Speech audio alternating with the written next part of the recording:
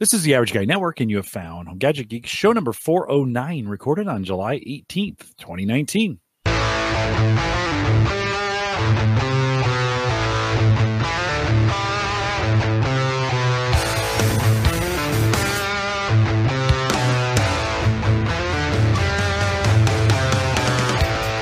Here at Home Gadget Geeks, we cover all the favorite tech gadgets that find their way into your home. News, reviews, product updates, and conversation, all for the average tech guy. I'm your host, Jim Collison, broadcasting live from the AverageGuy.tv studios here, and it's super, super hot. We've had 100 mark. I can't do this in Celsius, but it's been 100, 101, 102, hot again tomorrow, super hot. You guys getting the heat up there in Canada? We're in a heat warning right now. It's 91 tomorrow, feels like 106. 91 Saturday, feels like 108. Yikes. Yeah. A lot of humidity. You guys get a lot of humidity. I think you're in the same plains as we are, right? You're just farther north. Yeah. We're one up. We're one time zone different. We got 15 degrees of humidity right now. Scheduled for tomorrow. 15. That's not too bad. It's enough. It's not. We're not into the bad stuff yet. Yeah.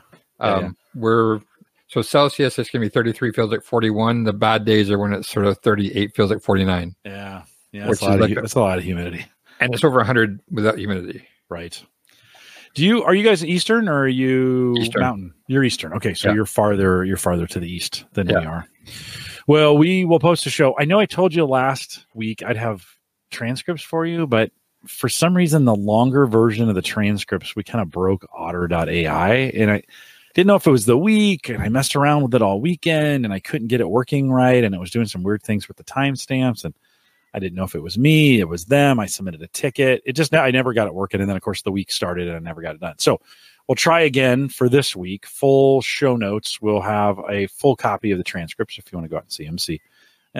I've gotten some really good feedback on it. So you can get it at theaverageguy.tv. In this case, go theaverageguy.tv/HGG409. We'll get you there as well. And love to have you do that. Don't forget, you can listen to us on our mobile app, a great way to listen. Tonight, I'm going to be honest, Mark's going to show a ton of pictures. So you may want to either go and if maybe you've already subscribed to the RSS feed for the video, if you've done that already, you can watch it that way. Or catch us on YouTube, and it's a great way to do it. While you're on YouTube, just hit the subscribe button. That way, every time I post a video, you get notified. You don't have to come and get it, but it's the easiest way to know. It also shows up in your alerts and all that other stuff when it goes. So it's just kind of a great way to stay on top of it. And a link to that is in the show notes as well. Don't forget as well to join us in our Discord group if you want to do that. theaverageguy.tv/Discord. All right, Mark Robson is back with us tonight. Mark, thanks for saying yes and coming on the show. Welcome. Thank you. Good to be back. Good to have you. We don't have Mike Howard with us tonight. Sadly, Mike is very, very sick. He announced, and I mentioned this at the end of the show, but I wanted to just announce it up front. Mike's a good friend of the show and has done a lot and come on a lot. And I think over the last 3 years, Mark has always been your partner for this kind of twice annual segment that we do around grilling. But Mike has gotten cancer, and he's had this before. If you guys remember, he had this on the back of his head and they removed it and thought he was done. And that same form of cancer has returned to other parts of his body. So Mike, he's being very forthright about it on Facebook, by the way, no secret here. And I'm just saying what I've seen him post to his public sections on Facebook. But Mike, we're pulling for you. He probably doesn't have time. He starts chemo tomorrow, I think. Mark is what he said. So the first one's not as bad. It gets worse from what I understand from there. And but I think very beatable, and we're pulling for you all the way, Mike. So, do well and heal up, and hopefully we'll get him back. Maybe by this time next year, he'll be all healed back up and back on the show. Mark, when I pinged you about this, you said, I haven't really bought much gear. And then we started talking about it, and you had probably bought some gear. I bought some. You've bought some gear associated with it. First off, you've taken, I asked you, you took a few classes. And you're like, yeah, a few. How many do you think in the last year or two, how many classes have you participated in around grilling? 17, 16.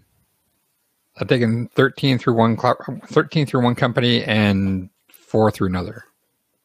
And are most of them just cooking? Is that what you go to do to kind of learn how to do it? Or the four that I took, so if you see the picture right now, there's the joke about the apron. This is the most expensive apron I've ever bought because this is what I got after taking 12 classes at about $120 a piece. So it's a pretty expensive apron. It's a pretty expensive apron. Yeah. Fantastic classes. These things are they're 3 to 4 hours a class. They're licensed, which up here means that they actually serve you beer and wine as you're cooking. So when you figure it's $125, it's a 3-hour class. They're feeding you. You never walk away hungry, and you're getting booze at the same time. Yeah. It's not a bad night out. It's kind of a date, right? I mean, it's kind of a date for yourself. Yeah. Kind of nice to. Do you ever take the other one along with you? We've done 2 classes together, I think, and we've done a Valentine's Day class. Nice. So they had a Valentine's Day dinner, which was like a full gourmet dinner that you cook together. Yeah. I think there was 10 people doing that, and just wait. I made a comment to the chefs afterwards. There was way too much food. There was so much food that we couldn't. Like, you're just rolling out of there. So we checked in with the local community college last time we had you on the show last spring or fall. I can't remember if we had you in the spring or not, but I checked into the community college because I thought for my anniversary I was going to do that. And man, I waited. I was checking 4 or 5 weeks out, and I had waited too long. Everything. We have this great brand new culinary school through our local community college. I mean, brand new building. They are really working it there at the community college. So if you're thinking about, you're listening tonight and you hear some great recipes and you're like, man, how can I take advantage of this in my area? One, check your local community college. They may be offering some of these classes, but Mark, they were full. Like I couldn't get in until this was January. I couldn't get into May. I was like, this doesn't work. Pretty popular, right? It's getting to be. The Ottawa classes aren't as busy as the Toronto classes. Toronto is 4 times the size of the people, so the stores down there tend to be busier. But I'm just looking to find. If you pull up the screen again, I'll show you a couple of meals a couple of the dishes we had at the. So that was one dish we had, which was I think lobster tails and steak, fresh mackerel or fresh fish. I can't remember what the fish was. This is all for the Valentine's Day dinner. Chicken and a fresh salad that we made, dipped chocolate, strawberries, and then they did the whole thing up a little. That's our neighbors that did it with the class, but it was it was a 4-hour class, I think, for that, and I think it was $250 each, or no, per couple for the couple. Yeah, that's pretty. I mean, Canadian. Yeah. Well, okay. Yeah. So $200 US, maybe, right? Right. If you think about it that way. Little bacon wrap bries to start off with. I think there were 3 appetizers, 4 proteins, and 2 salads or something. It was just huge. Mm-hmm. Yeah, so, and you mentioned almost too much food. You get to take some home if you. Not that one, but other ones. Like I've had other class where I took home a half pound of steak cooked because they had 15 pounds of meat for 8 people. Yeah. So it's it's good. Gadget wise, I'm going to have to, I need to schedule some. It's a reminder. I think maybe I'll start scheduling them for the fall. My daughter will go back to school. It'll just be the 2 of us. I think I'll start scheduling them for the fall to do that. You picked up a portable wood-fired outdoor pizza oven recently. Yeah. Have you been firing pizza other ways, or? I've done them. While the picture's up, I'll see if I can find them. This was homemade pizza on my Acorn. I've had my Acorn hot enough that it actually burnt the wood handles off the bottom of the ash pan. That was another night we did fresh pizza on the Acorn. So that thing's getting to 700-800 degrees. Yeah. Fresh dough from a local Italian bakery that you can go by there and buy fresh dough already made up, and you make your own pizzas. That's not one. I'm trying to find my pizzas. There we go. That's another one that we made from scratch. And I have a friend that owns a guy I know in Picton, which is near us, owns a winery, and he's a certified pizzaiolo from Naples. And he was actually looking at my pizza and saying, that looks good. He says, you just need to get a little bit hotter to be able to get it perfect. And this guy has a 1500 Fahrenheit pizza oven. So the one you've picked up, is it Uni? Uni, yeah. OONI 3 portable. So the one I have is a 2. They changed it a little bit. Okay. Those sell in Canada. They sell for about $500 a piece. I had picked up a pizza kit for my Weber kettle that I hadn't used yet and I saw this guy selling this pizza grill or pizza oven for $200. And I'm like, yeah, $200. I don't need it. I already have a pizza grill for my Weber. I already do pizzas on my Acorn. And then 2 weeks later, he's selling for $50. I'm like, okay, forget it. I gotta get it. So we did pizzas a couple weeks ago. They're not showing up yet in the feed. That's okay. Here, I'll throw them up for you. There you go. Yeah, the recent food. So it just we just got some little pre-made crusts and we tossed them into the thing, and that pizza was cooked in 90 seconds. Wow! So it's 800 and some odd degrees when you're cooking it. Mm-hmm. That's off this wood-fired, pizza oven. Yeah, and about where do you put the wood in at? So if you want to pull that picture back up again, the link you just had. There we go. So you see where that handle is at the back? Yeah, here. No, keep going the other way. That one? Nope. Keep going down. Okay, the handle at the back. Hold on. There we go. Handle in the back. I'm trying to move I'm trying to show it my map, so it's not working. So you have a wood handle at the front, and you have a big smokestack at the front. Yeah. And then at the back of the unit, you have a little wooden handle sticking up. Mm-hmm. That's where the wood pellets go in. Okay. Oh, it's pellet fired. It burns pellets. Okay. So you light the pellets back there. The flame goes forward, goes up and across the top of it, and goes out the stack at the front. Okay.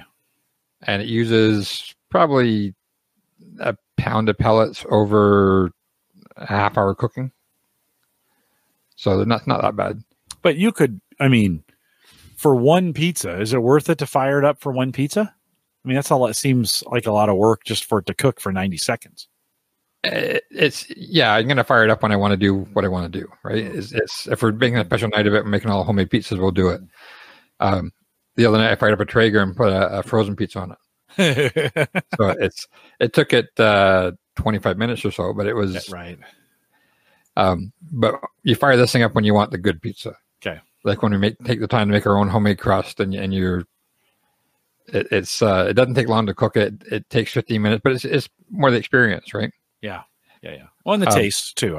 It's phenomenal. Wood-fired pizza is really, really good. Yeah. Now, when we cook on the charcoal Acorn, we're still getting wood-fired pizza too. Right. But that was taking an hour and a half to get up to that temperature. Like I would let that thing run. Anybody who has an Acorn knows that these things run hot, and I would just let this thing run flat out for an hour and a half to get that temperature. But it made beautiful pizzas. And the Uni 3, I'm seeing $275 here in the U.S. shipped. Yeah, shipped. I love it. Says shipped mainland U.S. Well, they come from UK, right? Are they? I think the site's it's a European company. It's either I thought it was Sweden, but the site pulled up today was UK something. Can you run any pellets in it, or do you have to buy special pellets to get it done? Anything you can find. Okay. And do you have a flavored? Do you do the flavored ones or just straight pellets? I'm on a Facebook group that we do a lot of discussions about air quotes, sort of like heating pellets versus non-heating pellets. Mm-hmm. Mm-hmm.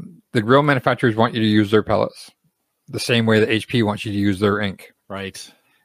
Traeger's famous for this, right? Every single one of them is. Yeah. Okay. The issue you run into is North America tends to be very lawsuit happy. So everybody's trying to sue somebody over something. There is not one definition of food grade in the government handbooks anywhere. So in the food FDA or in the forestry manuals, there's no definition of food grade pellet. There is definitions on what you need to do for wood pellets, and they have to be virgin wood, and they have all these other stringent rules around them.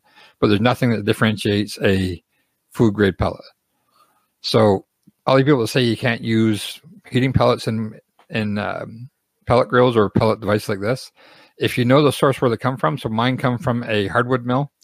The hardwood mill makes hardwood floors, so they're doing birch and maple and oak and sometimes walnut and sometimes cherry. That's the source of the sawdust they use for the pellets. Mm. And then when they go through the pellet to make them, they use pressure to it's the lignetics in the wood that actually binds the wood together. Lignin in the wood binds the wood together. And they do that by putting massive, something like 25,000 pounds of force behind this wood sawdust. Wow. That's what binds it together. Yeah. and they use food grade grease on the pellet machine. Okay. So they're not a food grade pellet, but I buy $6 for $6 for a 40-pound bag versus $1.10 a pound. Yeah. Buy it locally? Do you go to their shop to get it? Is that what you do? Well, no, there's a mill, and then they ship it. The guys that buy it from are actually they provide pellets to guys who use pellet stoves in their houses to heat the house. Yeah. So they're buying 10 at a time. So I go and buy 240 pounds for $40. And if I'm doing burgers or sausages or dogs or regular stuff, I just throw those into it. If I'm doing a nice brisket, then I'll throw a bag of pecan or cherry or whatever I'm going to. So I do a mixture of both, but it cuts down my pellet cost by half. Yeah. Yeah. And as much as you use, that makes sense. Andrew says in the chat room, you need 240-volt pellets if it's British and 120 volt if you're in North America. That's good. Andrew. Yeah. And then metric versus imperial. Yeah. We got that one. We got that one right there. That's metric pellets. That's super good. That is super good. Do you think, so if I'm in Omaha, do you think from a pellet perspective, if I hunted around here, I would find maybe I go to Menards. I can buy big bags of them at Menards, right? Our kind of big box store. Yeah, I can find big bags for not a lot here. That's probably the best place to get them, you think? Yeah. Yeah. Okay.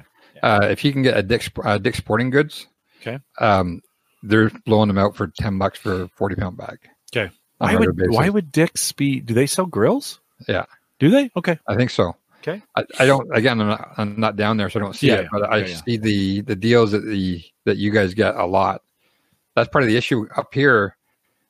So I bought 240 pounds of pellets in April from the States. Brought them over the border.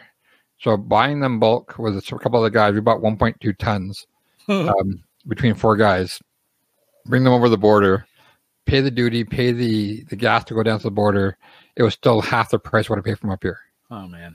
So I buy, and they're lumberjack pellets. They're a good pellet. They're all hardwood. They're all virgin hardwood.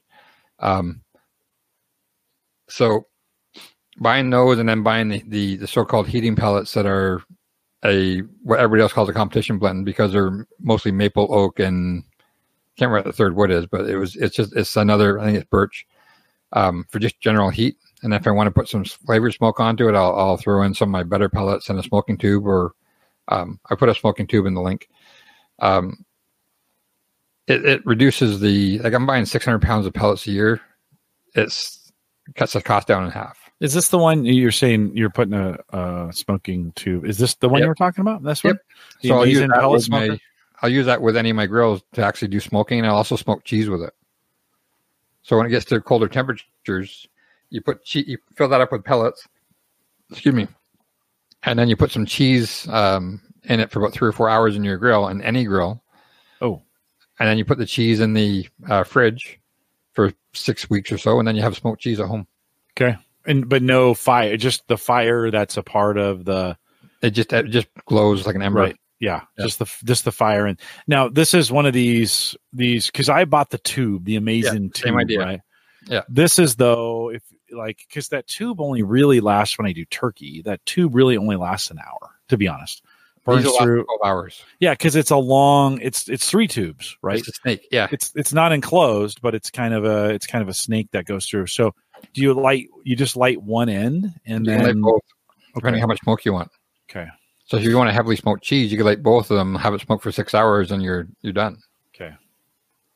Yeah, and what would if I lit this? What kind of, in a typical grill, and it was just this? What kind of temperature would the inside of that get up to typically? It doesn't. It's non-existent. Not at all. Okay. Yeah. Okay. You might raise the ambient by maybe 10 degrees, but you tend to smoke cheese sort of October, November.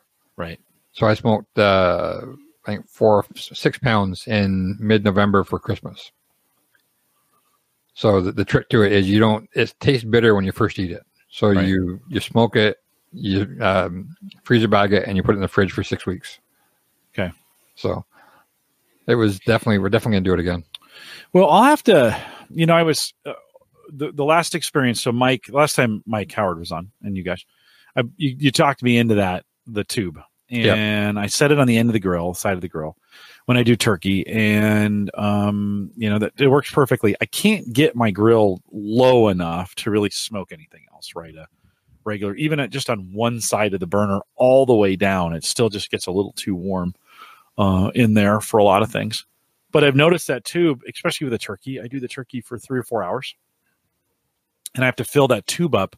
In fact, I think we were doing steaks, and I was doing some corn and some other things that were going to be on a while. I put the tube on, took the tube out, and set it on top of my deck railing, and didn't even think, like, it's got hot embers in there. Yeah.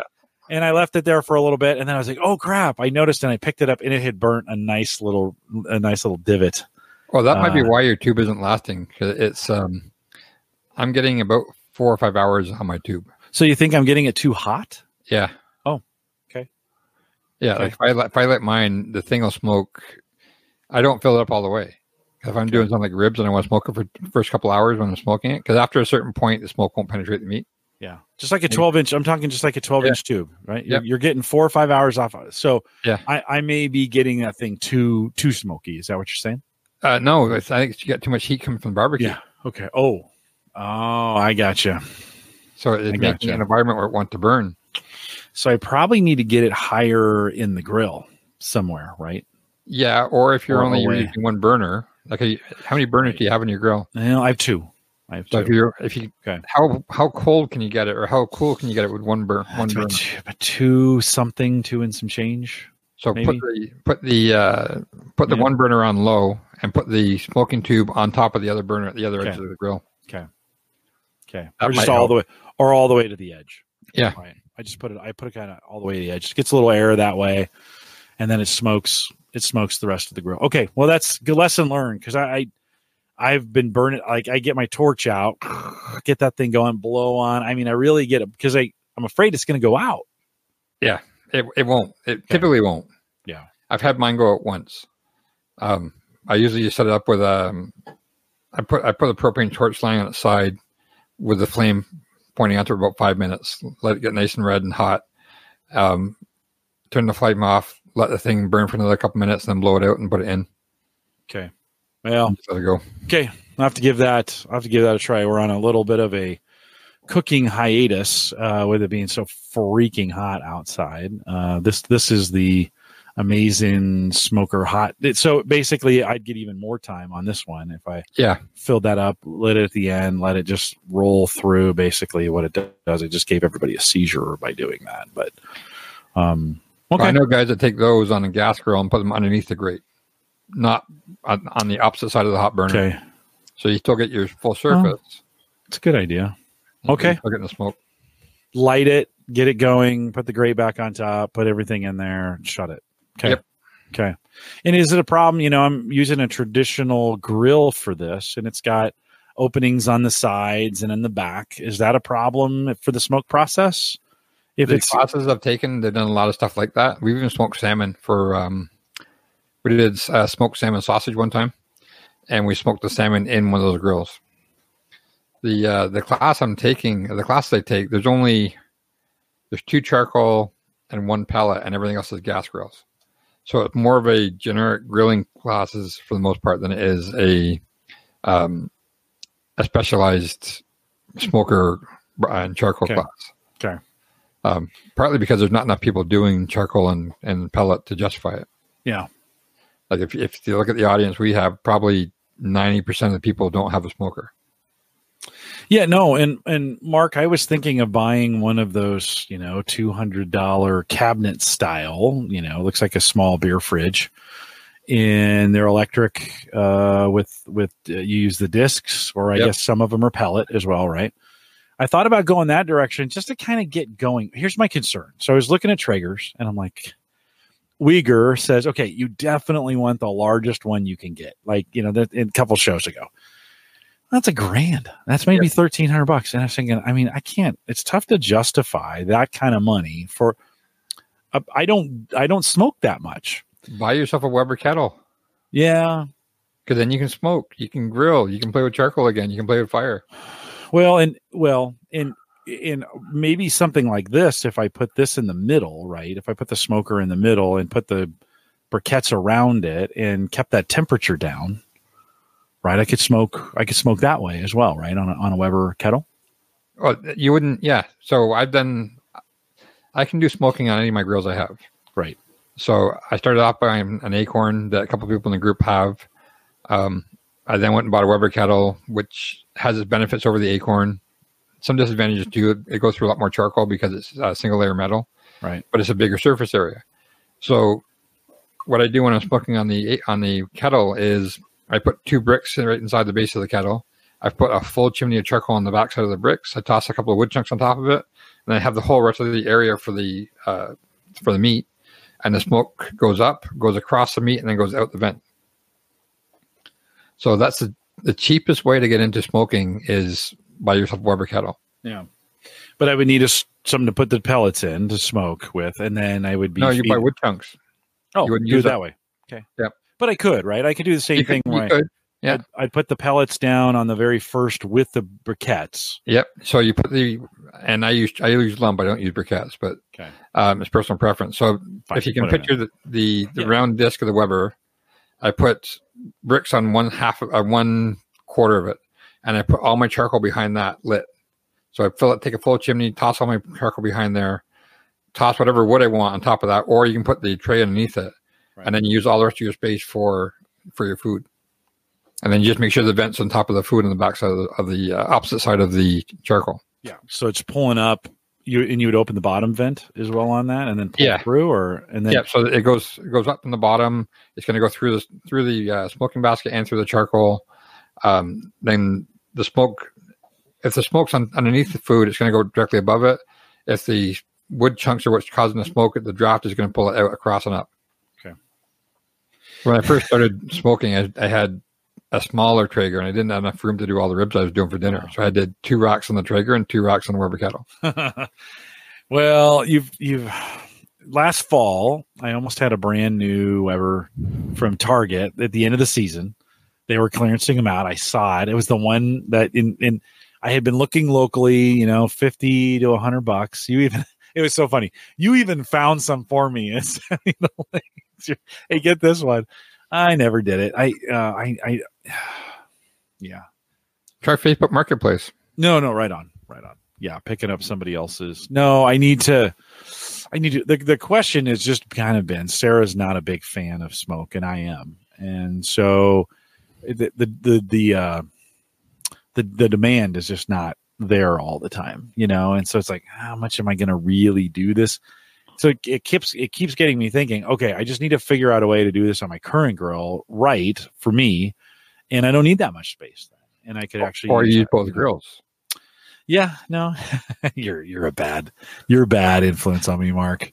I had a guy at a barbecue class one time. I told him I did a prime rib, and I seared it on my Acorn at 450 degrees, and then I put it onto my Traeger and I smoked it at 180 or 190 until it was done. And the guy looked at me and says, "Yeah, but you're using 2 grills then." I said, "Yeah, but I have 4." So it's only half of them. I'm only using half my grills. It's irrelevant how many grills I use if the food turns out right. No, if it turns out great, you just really don't care.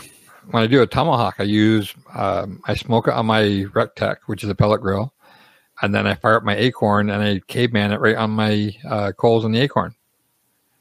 I use 2 of them for different reasons. The Rectech doesn't do a high heat sear as well as putting it right on charcoal does. Yeah. Tony says in the chat room, it's like computers. You never can have too many. Yeah, I have that problem too. He is probably right. Let's transition a little bit. Let's talk a little food. You've been doing I asked you to kind of bring some recipes to have ready. This is the part of the show I'm going to just full-time switch over to your pictures, Mark. But you've done some really delicious things. The very first one on the list is pork belly Asian noodle salad. That doesn't sound like a grill dish, but apparently it is. The pork belly was. So I cooked the pork belly on the. I should have done an album of pictures, but I didn't know which pictures. No, that's okay. That's all right. So that was tonight's dinner, and that's Asian noodles with some ready-made bagged broccoli slaw. But on top of that is chunks of pork belly that we cooked for 7 hours on Sunday. And then made it just with a peanut sauce. So you can find all sorts of recipes for peanut sauce and a little bit of Asian cilantro. And it was, I told my wife tonight, it's a barbecue dish that doesn't taste like barbecue. Yeah, no, delicious. When you think about, okay, so you said 7 hours on Sunday. Yeah. So you obviously got to plan this out a little bit, right? I didn't. I pulled it out of the freezer at 8 o'clock in the morning, put it on the frost plate for an hour, tossed them on frozen, waited till I could actually pull them apart because they were frozen together. So I cooked them until I could pull them apart, brought them in the house, seasoned them up, put them back on the grill for another 5.5 hours. And when you say put it back on the grill, which grill did you put it on? Traeger pellet grill, which is an outdoor oven. Yeah, right. So you're outside, right? Or it's running outside, right? It's running outside. I went and did groceries. I went for a bike ride. Yeah, you're comfortable enough just letting that thing run. So on the Traeger, you're going to set a temperature, right? So in this case, you're going to set it to about 200. 250, I think it was. Okay. 225. And just let it go for 7 hours, basically? Yeah. Okay. And then probe it about 5 or 6 hours in to see what temperature is. And it was about 190-ish. And pulled it off when it's 205. That's what I got to get better at is my internal temp for the grill. So in my grill, the temperature thing is at the top, but you can't use that. Yeah, you really need a grill level temperature, don't you? You want to put the temperature. If you're cooking you're cooking at a temperature, you need to know what the temperature is at the food. Right. Okay. Which is why, my basic typically hotter at the grill than it is at the top. No, the other way. Okay, so it's cooler at the grill than it is. The heat rises. Okay. So the one I use all the time, my go-to grill is my go-to thermometer is called a ThermoWorks Smoke, and we talked about it before online. Yep. Got 2 probes with it. My mouse is going a little crazy here. It comes with 2 probes, so you can have a meat probe and a grill probe, or you can have 2 meat probes, and then my RecTech has 2 probes built into it as well, plus a grill height temperature. So on the RecTech, I actually have 3. I can do 2 different meat probes and the temperature of the grill measured inside the grill, plus the temperature you're setting the grill to. So and do you cook in Fahrenheit or do you cook in Celsius? Fahrenheit. Oh, the only people that really cook in Celsius are the UK. Okay, they use Gasmark and like Gasmark 4, which is like 300 Celsius or 250 Celsius, which is like 500 Fahrenheit. Yeah. So our temperature outside is always measured in Celsius. Yeah, but cooking, you're cooking in Fahrenheit. Yeah. Okay. Pools, you'll find people do both. Okay. My work thermometer is set at Fahrenheit, but my home thermometer is set in Celsius. So we're a real mix. It is a mix for you guys. So you're probably a little bit better converting than we are. Yeah, I think we have to be. Andrew says Celsius for the win. I think Justin is cooking in Celsius too, but okay. None of our stoves or anything is in Celsius, right? I think Europe, North America, right? North America would be this in this case for cooking. North America would be in Fahrenheit, and Europe. UK had nothing to laugh at us about because they have everything is metric except for miles. Like really? You go over there, it's a 55 mile an hour speed limit. Oh, from their vehicles? For the vehicles. So it's crazy. Crazy world. And then Andrew says, and pints too. They drink in pints. So, but that goes back because they've been drinking beer longer than anybody for sure. So. And that's the other thing. Like we have 750 milliliter bottles up here, but everybody knows they're 26ers. They're 26ers and 40s and Mickeys, and we don't go by. Well, that's because Canada's traditionally bought a lot of American alcohol, and I think that stuff just traveled with it, right? And 750 worked out nicely to 26 ounces, right? Yeah, and Andrew says our pints are larger than yours.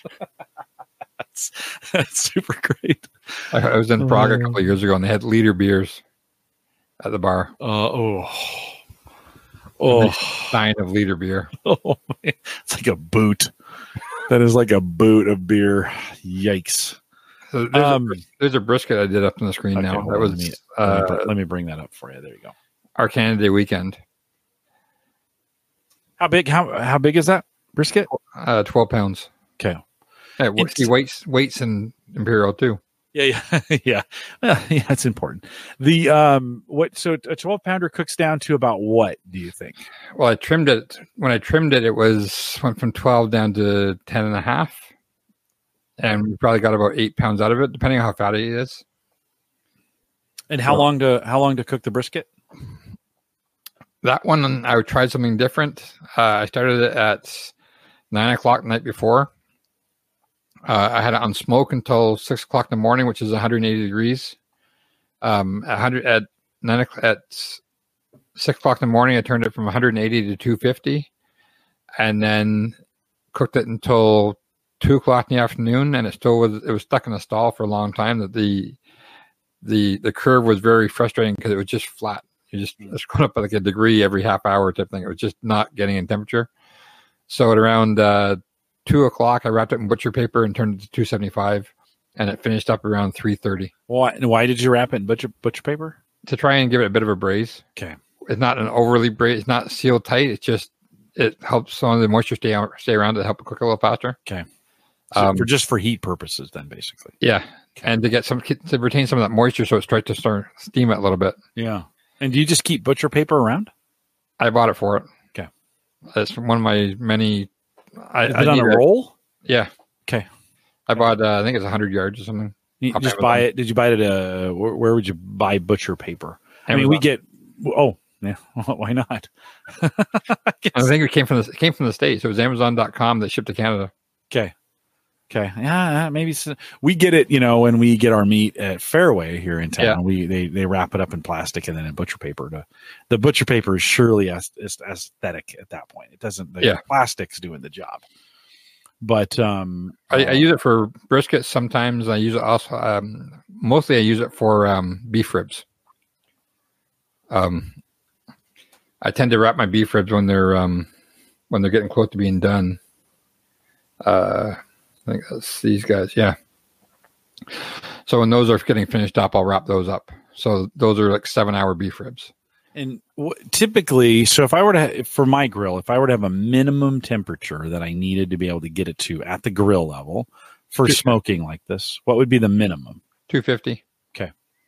If I can get it as cool as 250 at the grill level, indirect? Yeah. 250? Okay. Yeah. Okay. Well, you don't need to be. The way you do indirect on a gas grill is you put the meat on the opposite side of the burner. That's what I'm. Yeah. So I would measure on the indirect side. Right? Yes. I would, wherever I'm going to put the meat is where I would measure. But if I could get the temperature lower, maybe like 180 or 175, that'd be okay too. Yeah, it's going to take you a lot longer to cook. Yeah. The reason I cook at 180 on that brisket, it was on the Rec Tech, when you put it to 180, you get what's called super smoke. So it varies the fan speed. Okay. So you actually hear it ramping up and ramping down, and it's generating more smoke from the pellets. Okay. When you get to 250, that super smoke cycle doesn't work anymore. So it's the first 9 hours are just for smoking. Okay. At 180.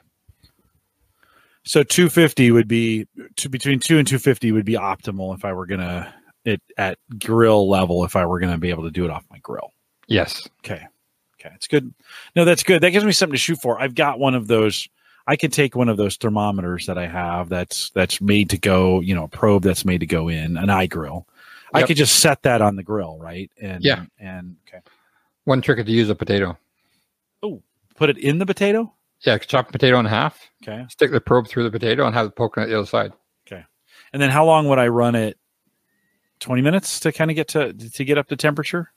Yeah, it's going to vary depending on the outside temperature and the wind conditions, but it should stabilize fairly. Okay, these guys can't stop talking about beer in the chat room. We're going to need to have a show on beer. We should. Well, I had a guy who does an alcohol. He does Shots of History, which is about the history of alcohol, at least, especially here in the United States. And I wanted to get him on to talk about all the technology that goes into brewing. So maybe at some point we'll get that done. So the brisket. Now you got some. These are beef ribs that you're showing right now. Yeah, beef ribs are probably my favorite thing to do right now. I did some and why the flavor. They're like brisket. They're done in a fraction of the time. They're easy to do. They're pretty much maintenance free. I did a batch as a thank you to my right here. So just after Christmas, we went to Mexico for a week, and our dog sitter, they don't like taking money for looking after our dogs, so they like our dogs. So we try and give them something in return. So before I left, I did up 19 pounds of beef ribs for them. So that was filled my little cooker, and that's the lasagna pan. Like that's a big lasagna pan. Yeah, and it filled the tray, and each bone is about a pound. it's delicious. Yeah. So we asked them when I got back, and there's if you think about, like, you get a steak, you get two different types of fat on it. You get some fat that renders down and gets all nice and soft and juicy and flavorful, and you get the other stuff that's almost like a grizzle that doesn't get rid of itself. This is full of the really juicy, tasty stuff, and if you trim them right, none of the stuff that doesn't disintegrate. So we had some a few months ago. We did some for some friends that came over, and I warned them. I said it's going to be a little juicy on the inside from the fat. There wasn't a single drop. Like, everybody ate every single piece of meat on the bones. There's nothing left. It sounds delightful. How long were those in again? Tell me. 7 hours at 275. So put them in first thing in the morning and eat them that evening, or do you cook them the day before and eat them the next day? Do them same day. So put them on 10 o'clock, off by 5. Wrap them in foil if you want to keep them going, and have dinner. Do you have to baste them in the open? What do you do? What's the prep work that you do while those are on there? These guys, I keep on clicking the wrong screen. So those, I reference in my show notes a powder called SPG, salt, pepper, garlic, from Suckle Busters. And there's something about the garlic that they do that makes it, when it hits some moisture, it just makes it into like a garlic paste on the meat, and it's just fantastic. So rub those with SPG, toss them onto the grill. Because I loaded it up so much and there was some overlap, I moved them around a couple of times, but other than that, I didn't touch them. No basting, no mopping. Put them on the grill and come back 7 hours later. Wow. No basting, just let them. Don't even turn them? I did for this one because of the fact that the way they're stacked, you want to make sure you get enough airflow to all the different sizes of meat. Okay. So, and they shrank down. So when I first put them on, the meat was actually out to the edge of the bones. Mm-hmm. So I moved them around just to my big grill that could have easily done them was buried under 3 feet of snow.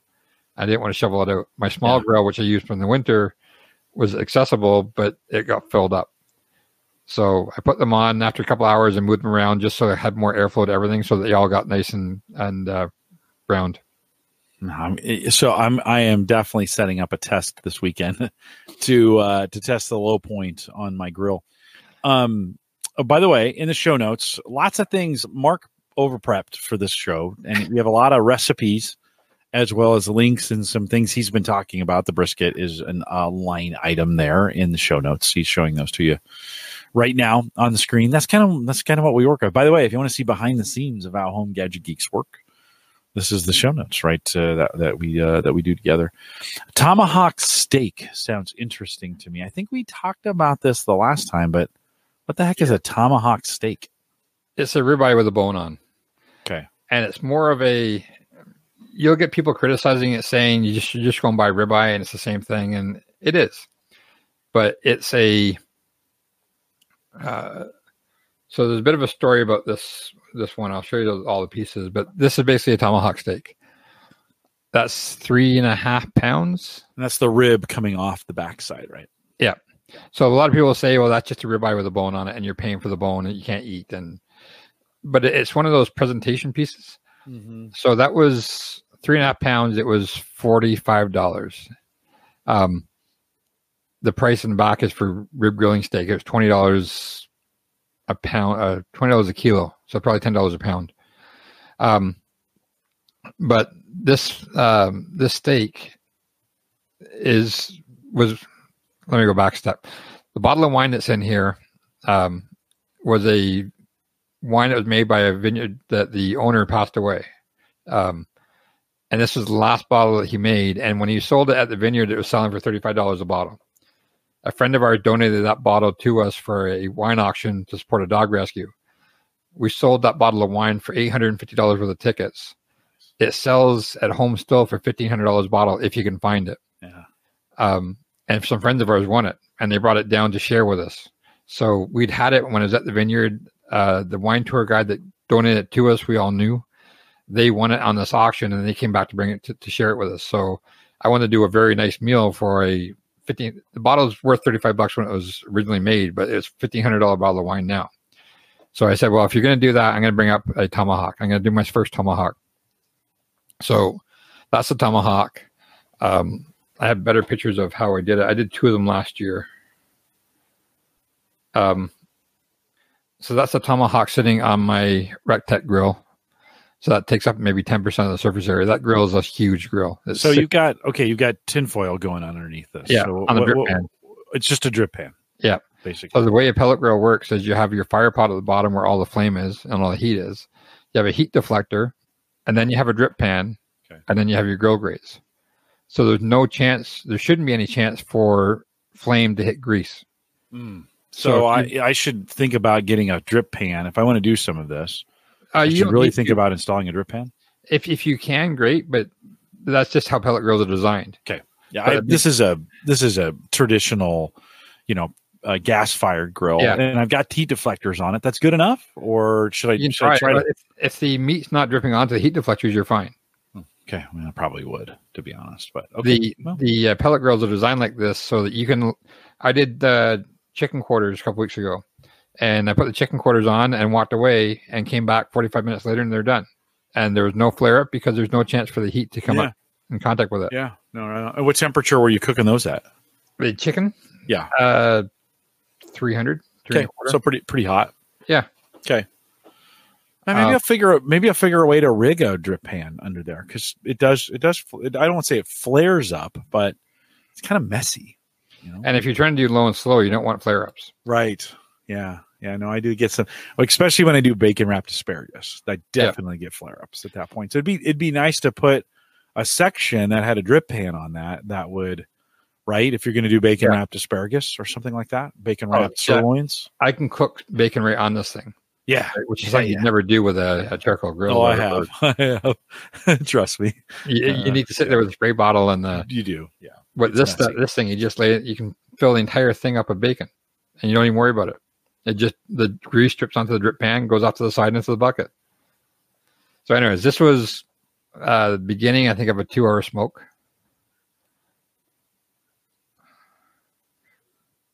That was the end of the 2-hour smoke. It got a really nice mahogany color on it. Yeah, that does look good. It looks dark. So, are you outside? Is it dark outside? Okay. Yeah, this is 9:00 at night.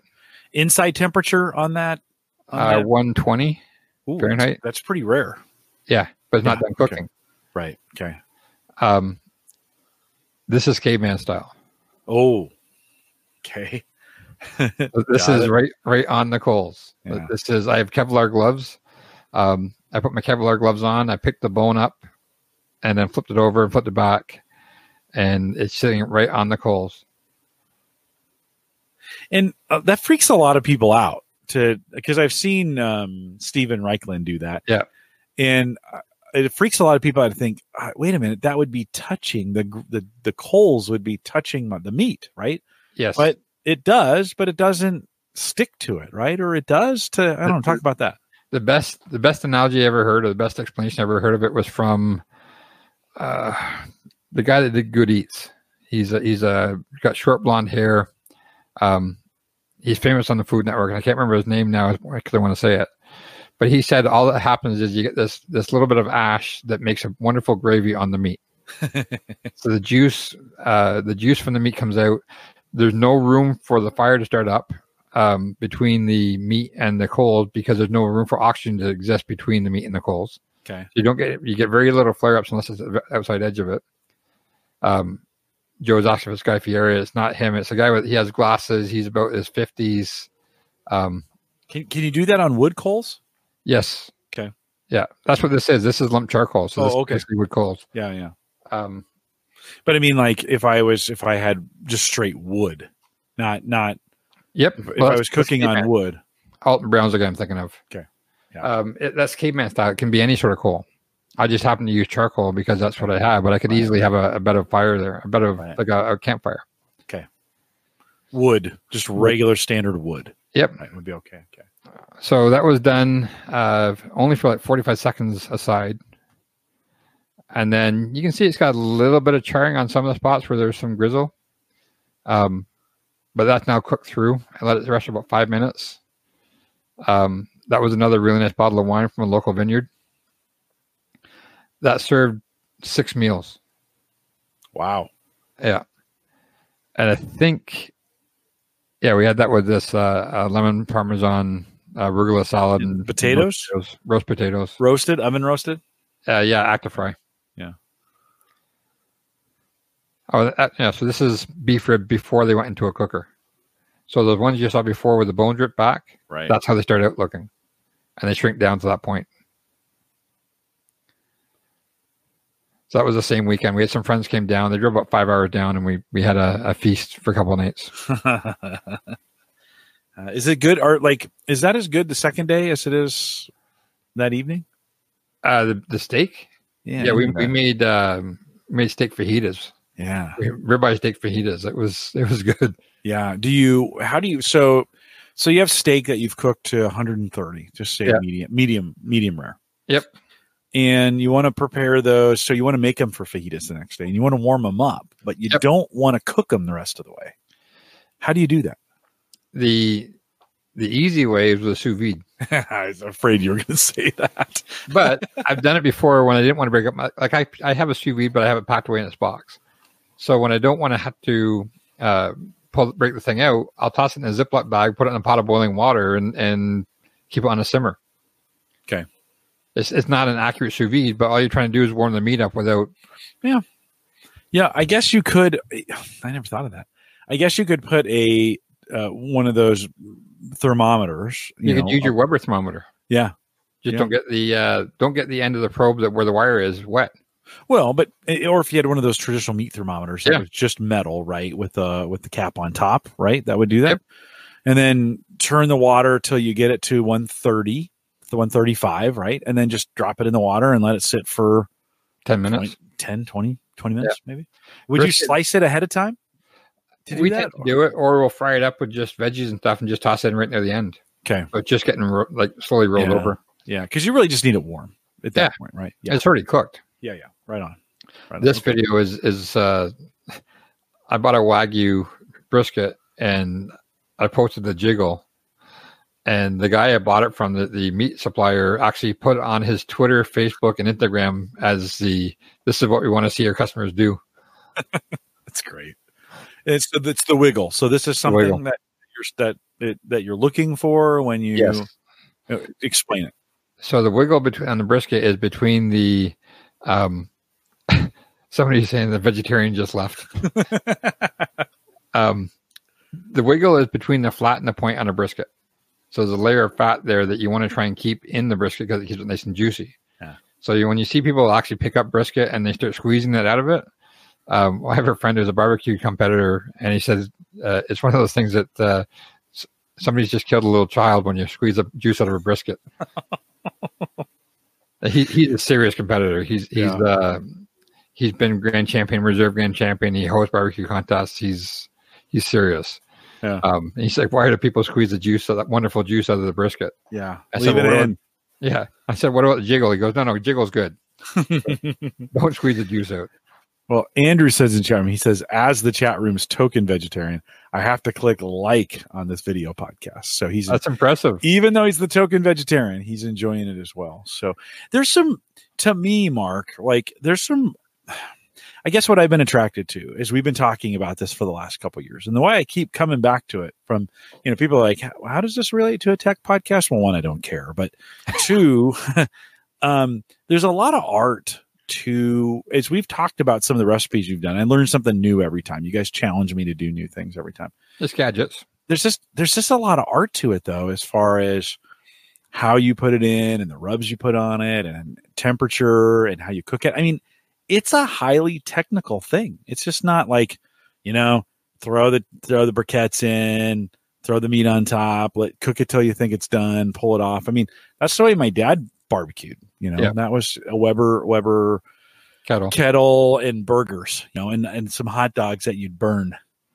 But as we've spent this time really talking about this, I've really kind of grown this appreciation for just having the right gear there to be able to do it right. And then with the tomahawk steak, sometimes you don't need it. Just fire it up, get the thing to temperature, then take it out and sear it right on the, you can just put it right on there. You could even do that in your oven, right? Yeah. You could slow cook it in your oven at 200 degrees until it's 120. Take it out, put it on top of your campfire. You get somewhat the same effect. You won't get a smoke flavor, but you get the same slow roasted, wonderful, juicy piece of meat because you've reverse seared it. And that could be an easy way to get into ribs too, right? Yes. To get them, do the ribs in the oven. Would you cover them or leave them open in convection or regular bake? The thing about ribs, if you want to get the smoke flavor, you have to smoke them first. Yeah. But just bake them. Just say you can't smoke them, but you want to have ribs. You could add flavors to it other ways than smoking, right? Yeah, you can do different rubs. You can put liquid smoke into a barbecue rub. You could. I find I'm using a lot of suckle busters now for a number of my. I used to make all my own rubs. I still make some of my own rubs, but you tend to make like a rub might have 15 ingredients in it. If I want to just go and get something real quick that I like that's not overly salty, I'll go and buy Suckle Busters rubs for ribs or for whatever I'm cooking. Yeah, and a lot of meat markets you can pick up rubs that way too, right? But a lot of those tend to have a lot of salt in them. Okay. It's true. One trick I've learned is before, and I like to try and layer my rubs, so I'll try and get numerous different flavors in it. So before I put any rub on the meat, I'm tasting the rub to see how much salt it has in it. Because you can get away with putting one salty rub on, but you can't put two on it. Okay. So if I get a salty one, then I'll look for other ones that are just the raw ingredients, so I don't worry about salting it up. So if I wanted to do ribs in the oven, would I wrap them first? Bring that. So you're saying oven is maybe 200 degrees, 180 degrees. What would you put? What would you start ribs at? 150? 250. 250. Yeah. Wrap them or open. That's another huge debate. I don't like wrapped ribs. Okay. A lot of the guys that compete do wrapped ribs. They use what's called a Texas crutch. So they do like 2-2-1 or 3-2-1, which is how many hours per stage. So they'll do like on 3-2-1, it's 3 hours on the grill or in smoke or in your case the oven, then 2 hours wrapped with juice. And they'll put brown sugar and squeezable butter and all this other stuff on it with it. And then 1 hour back in the grill to caramelize the heat with sauce.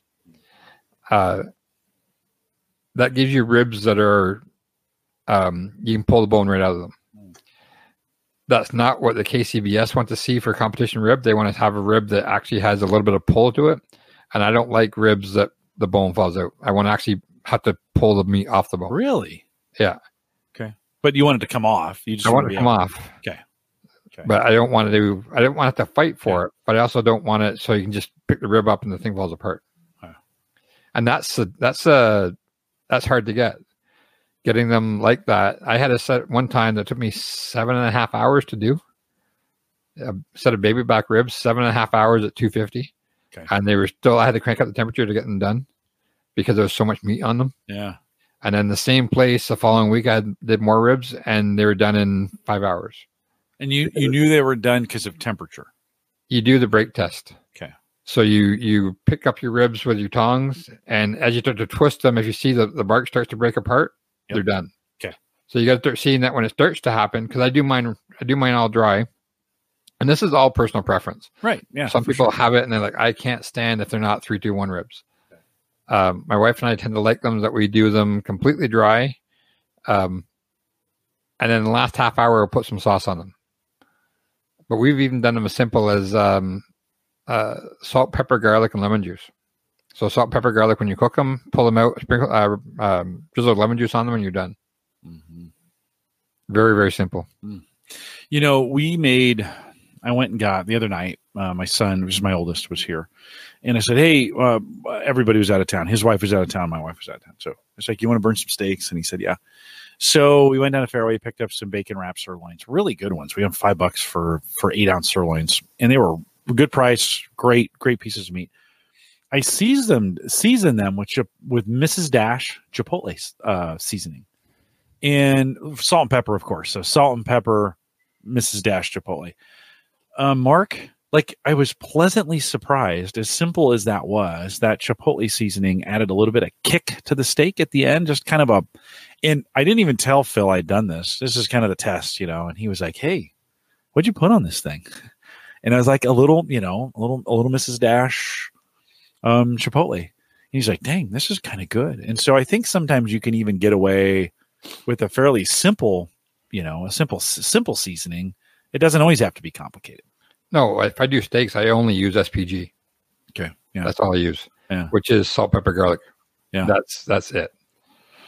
Yeah. Well, typically salt and pepper. That's for me. Yeah. Salt and pepper works just great. But I was feeling adventurous. I was like, hey, what can I find here? Ooh, this looks good. I never thought about putting a little Chipotle.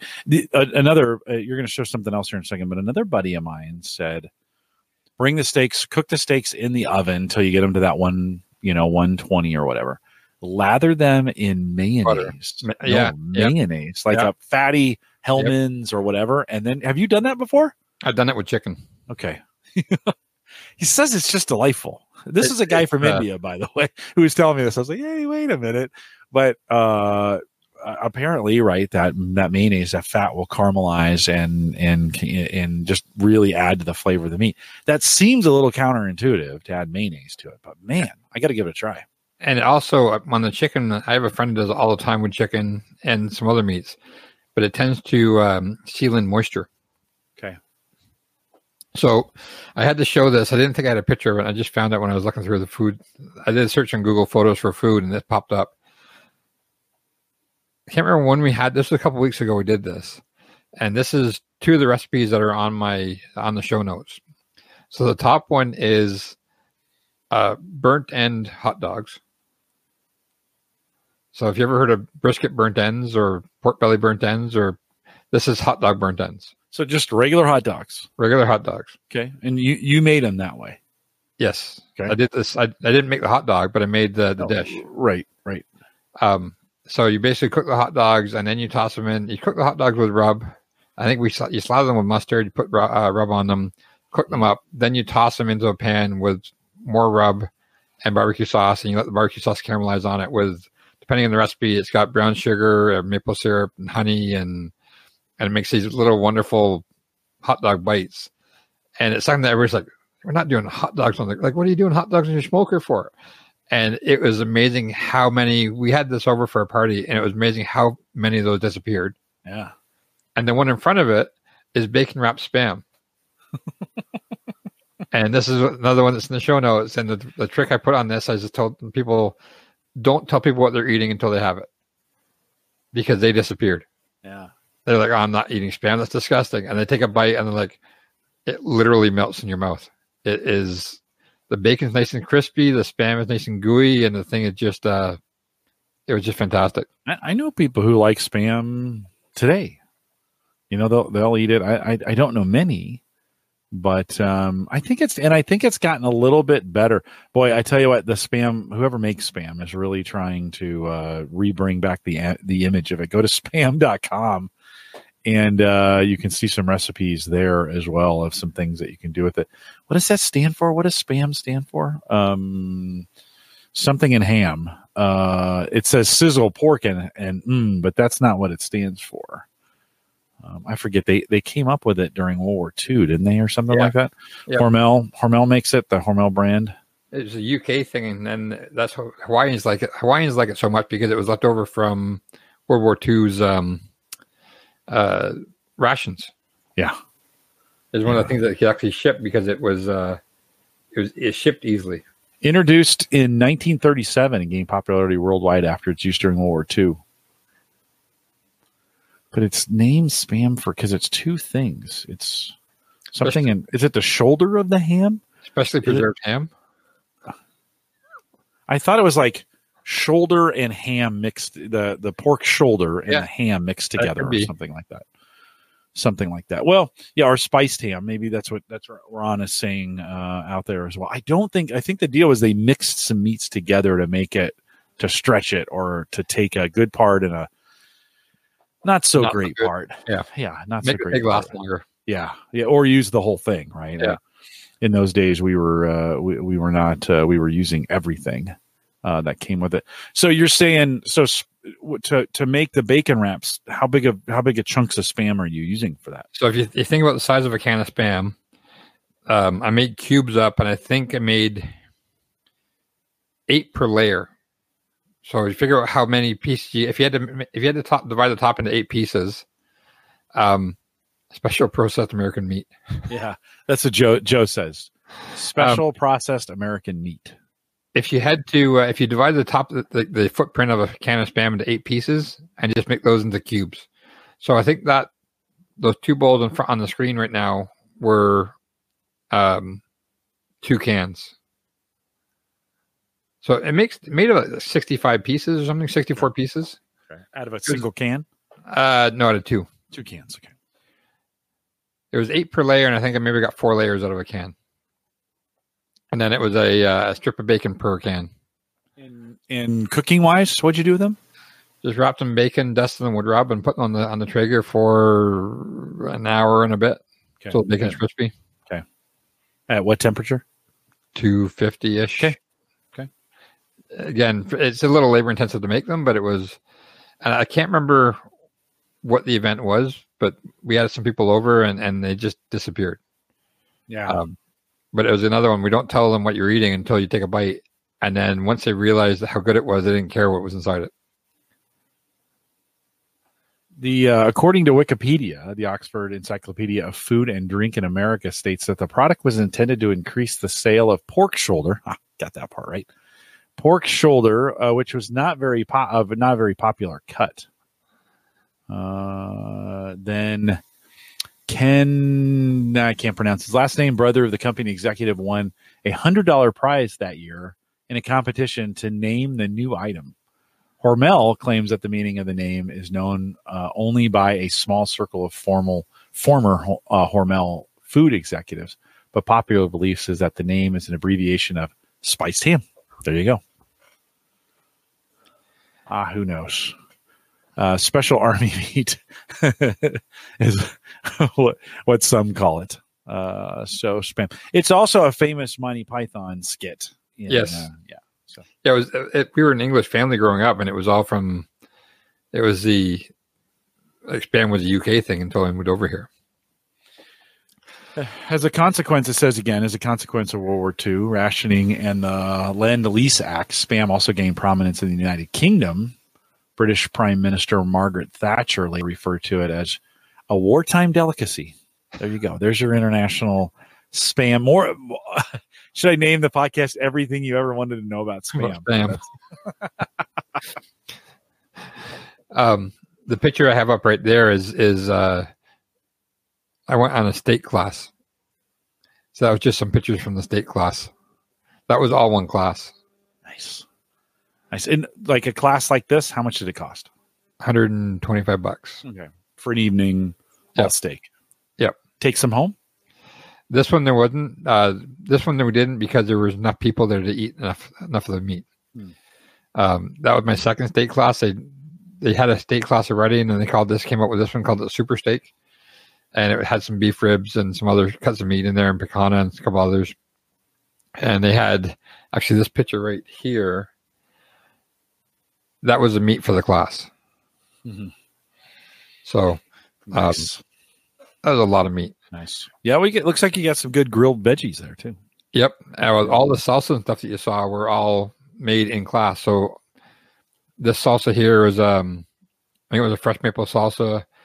This right here is one of my favorite. Actually, that one might be chimichurri, but I have a recipe in there for something called gremolata in the show notes, and it's similar to chimichurri, but it's Italian. and it's one of my favorite things to make when I'm having red meat, like a tri-tip or tomahawk or looks good. Yeah, that was again, you never walk out of those classes feeling hungry. Yeah, no, for sure. Mark, as we're getting short on time here, why wouldn't we wrap up a food? We've been talking about, we're a home gadget geeks kind of thing. So why wouldn't we talk about a dog toy you've come across? I thought this was pretty cool. And little Kickstarter. We'll show it on the screen here in just a second. What'd you pick up? So it's a Kickstarter we have a dog that's ball obsessed, and she's home 7-8 hours a day. So, and when I say ball obsessed, she'll actually play by herself with a tennis ball for hours. She'll drop it, stare at it, pounce on it, and chase it. So I love tech. I love gadgets. I love my dog. So there's a Kickstarter for a ball called Gomi that lights up, makes noises, rolls away from the dog, and has an app so you can try and find it when it's done with it. The dog can chew it. You can wash it. It can go downstairs. And it was $90. So I think it's USB chargeable from what I remember. So I'm going to be getting that in the next couple of weeks. Nice. It's actually going to ship? Yeah. I filled up my paperwork a couple of weeks ago. Yeah. They raised $213,000 on it. Wow. What was their goal? Do you know? No, I just know that they managed to make it. And I think this was also on 2 different places. I think it was on Kickstarter and Indiegogo. Cat might like that thing too. Yeah. There's a video of the cat chasing it. Yeah. Yeah. Yeah, it might be good. Super owner laziness there of just go play. It's like walking your dog on the treadmill. Yeah. Well, she is she's 5 years old and she's a Beagle Ridgeback mix. So severe prey instinct, and she can just drive you nuts. Like before we started tonight, she came up here and she had her ball and she tossed the ball underneath my desk. I'm like, you can't be in here right now. But extreme prey instinct and loves to play fetch. So this will hopefully, when we get home, she'll be a little more tired and we can take her for a walk. Because right now, if we take her for a walk for 2 hours, she's still not tired. Do you think you leave it? She's able to run free during the day, I assume, in the house. Yeah. And so you think you'll just play it all day? It'll probably start and stop. Okay. I'm hoping she'll play more than 5 minutes. Yeah. She tends to love balls more than any other toy. Yeah. So, I'm hoping that it'll entertain her. You'll have to keep us updated on how it goes. That's super interesting. What does the app do? Oh, you can find it. So you can find it. Yep. You can tell it. It's like a tile, right? So you can tell it beep so I can know where you are. Yeah. Yeah. Because they'll inevitably drive it under something, right? That's kind of, and then you don't find it until you're moving the couch to vacuum under it 6 months later. If you're not. We give them Kongs every night with stuff with treats, and typically once a week we're going in the chair trying to find Kongs. Yeah. No, Mark, thanks for jumping in here tonight. I appreciate it. Good to catch up with you. Just a reminder, not all, and even actually all of what we talked about, plus more, Mark has provided in the show notes. So if you want to pop out there and get some ideas of some things to do, or what have you, there's some links out there. Of course, you saw Mark's pictures. That he has, and this stuff looks delicious. Mark, how long do you think you've been at this? I mean, when you think about serious grilling, how long you been doing this? I think it's 6 years. Okay, so not terribly long. No, but 6 years and 7 grills. Well, I have 4 grills left, but I bought 7 grills over 6 years. Yeah, but you've been kind of growing into your grills, right? It's kind of, you've been buying them because you wanted different things with them, right? Yeah, it's now 8 grills because I bought the Uni, which is kind of a grill. Yeah, it's 6 or 7 years. It was because I was on vacation chatting with Mike Howard about grills when you saw us having a conversation on the Facebook post, and you're like, we need to have the start of this. We need to have a barbecue show. Yeah. So I think it was 4 years ago. And I think I've been grilling about 2 years before that. Yeah. No, it's good. I mean, you've really kind of done a lot of it. You've grown into it. You've taken a lot of classes around it. You've spent some time. I don't think, and I'm kind of your average griller. I've got a single grill. I would like to pick up charcoal, so I just need to do that at some point. You should have bite the bullet. No, I know. It's just it's so stupid about that kind of stuff. So you don't have to buy 4 grills to be in this. You can kind of get it. You can do it in the oven, sear it differently. You can do it inside all winter. We did steak inside this year. We did a lot of pan steak that it's really delicious. And Gordon Ramsay's got some great videos on how to butter baste a steak. It's pretty. I've never done that. It's super great because I look at it and like I can do that. Or I can fire up the Weber and just do it on the charcoal. No, I know, but it's pretty. When it's cold outside, or you just don't want to go outside, like it's a million freaking degrees out there right tonight. Yeah. Pretty great to do it in cast iron. Cast iron. That's one of my favorite. That's still one of my favorites to do. In a good pork chop, a cast iron cooked pork chop is really good. That fat. And I have cast iron. I inherited my mother's cast iron fry pan from the 70s. Yeah. No, it's the way to do it. I just tend to do a lot more outside. And as far as the gas, I'm not allowed to have a gas grill anymore.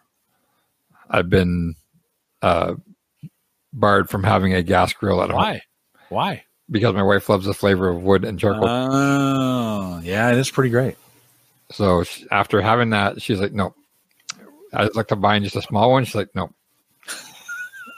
You want to do burgers? It's so easy. It's so easy, though. Just turn it on. Well, I do that for the Traeger. Yeah. Oh, true.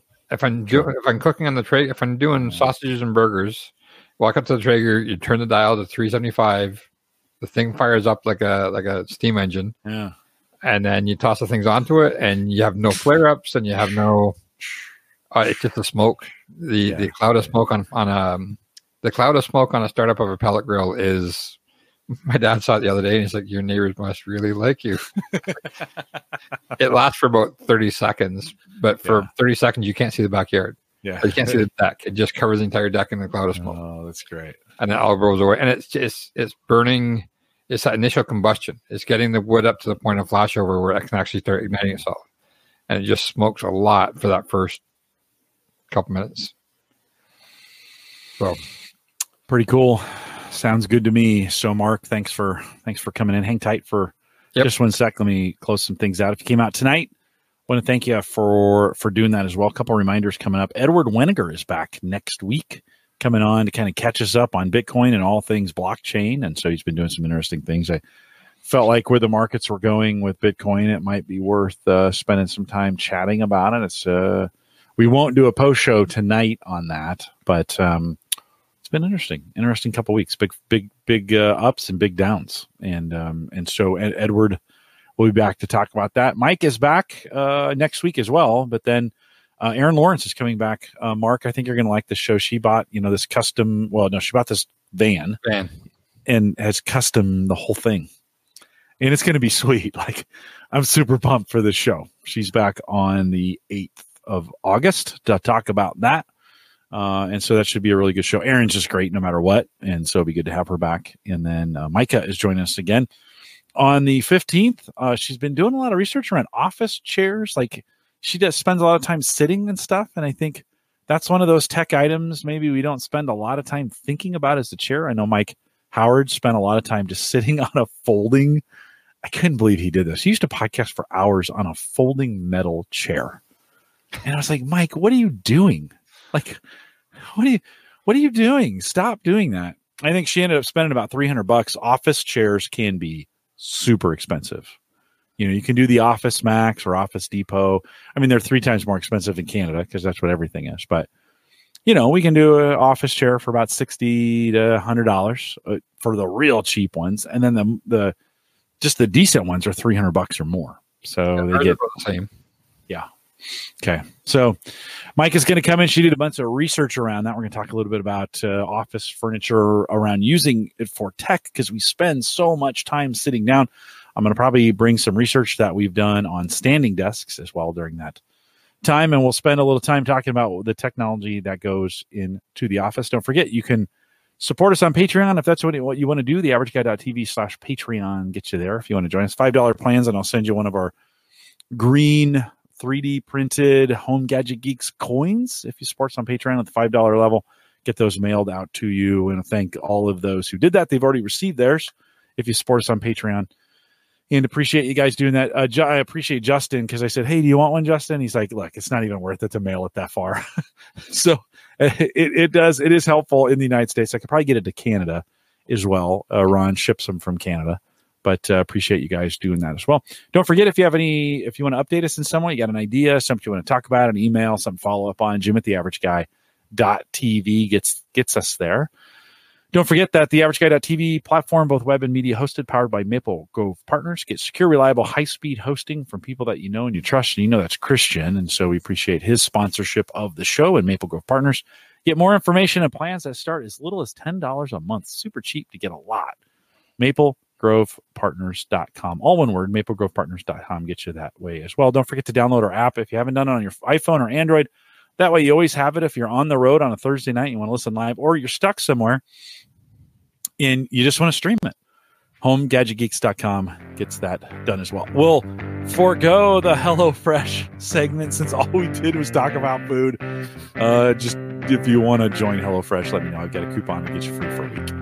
We are live every Thursday, 8 p.m. Central, 9 Eastern, out here at theaverageguy.tv/live. We talk about what's coming up. We're excited for it. Mark, thanks again for being on the program. I appreciate it. We'll be back next Thursday with Edward. And so with that, we'll say goodbye, everybody. Good night.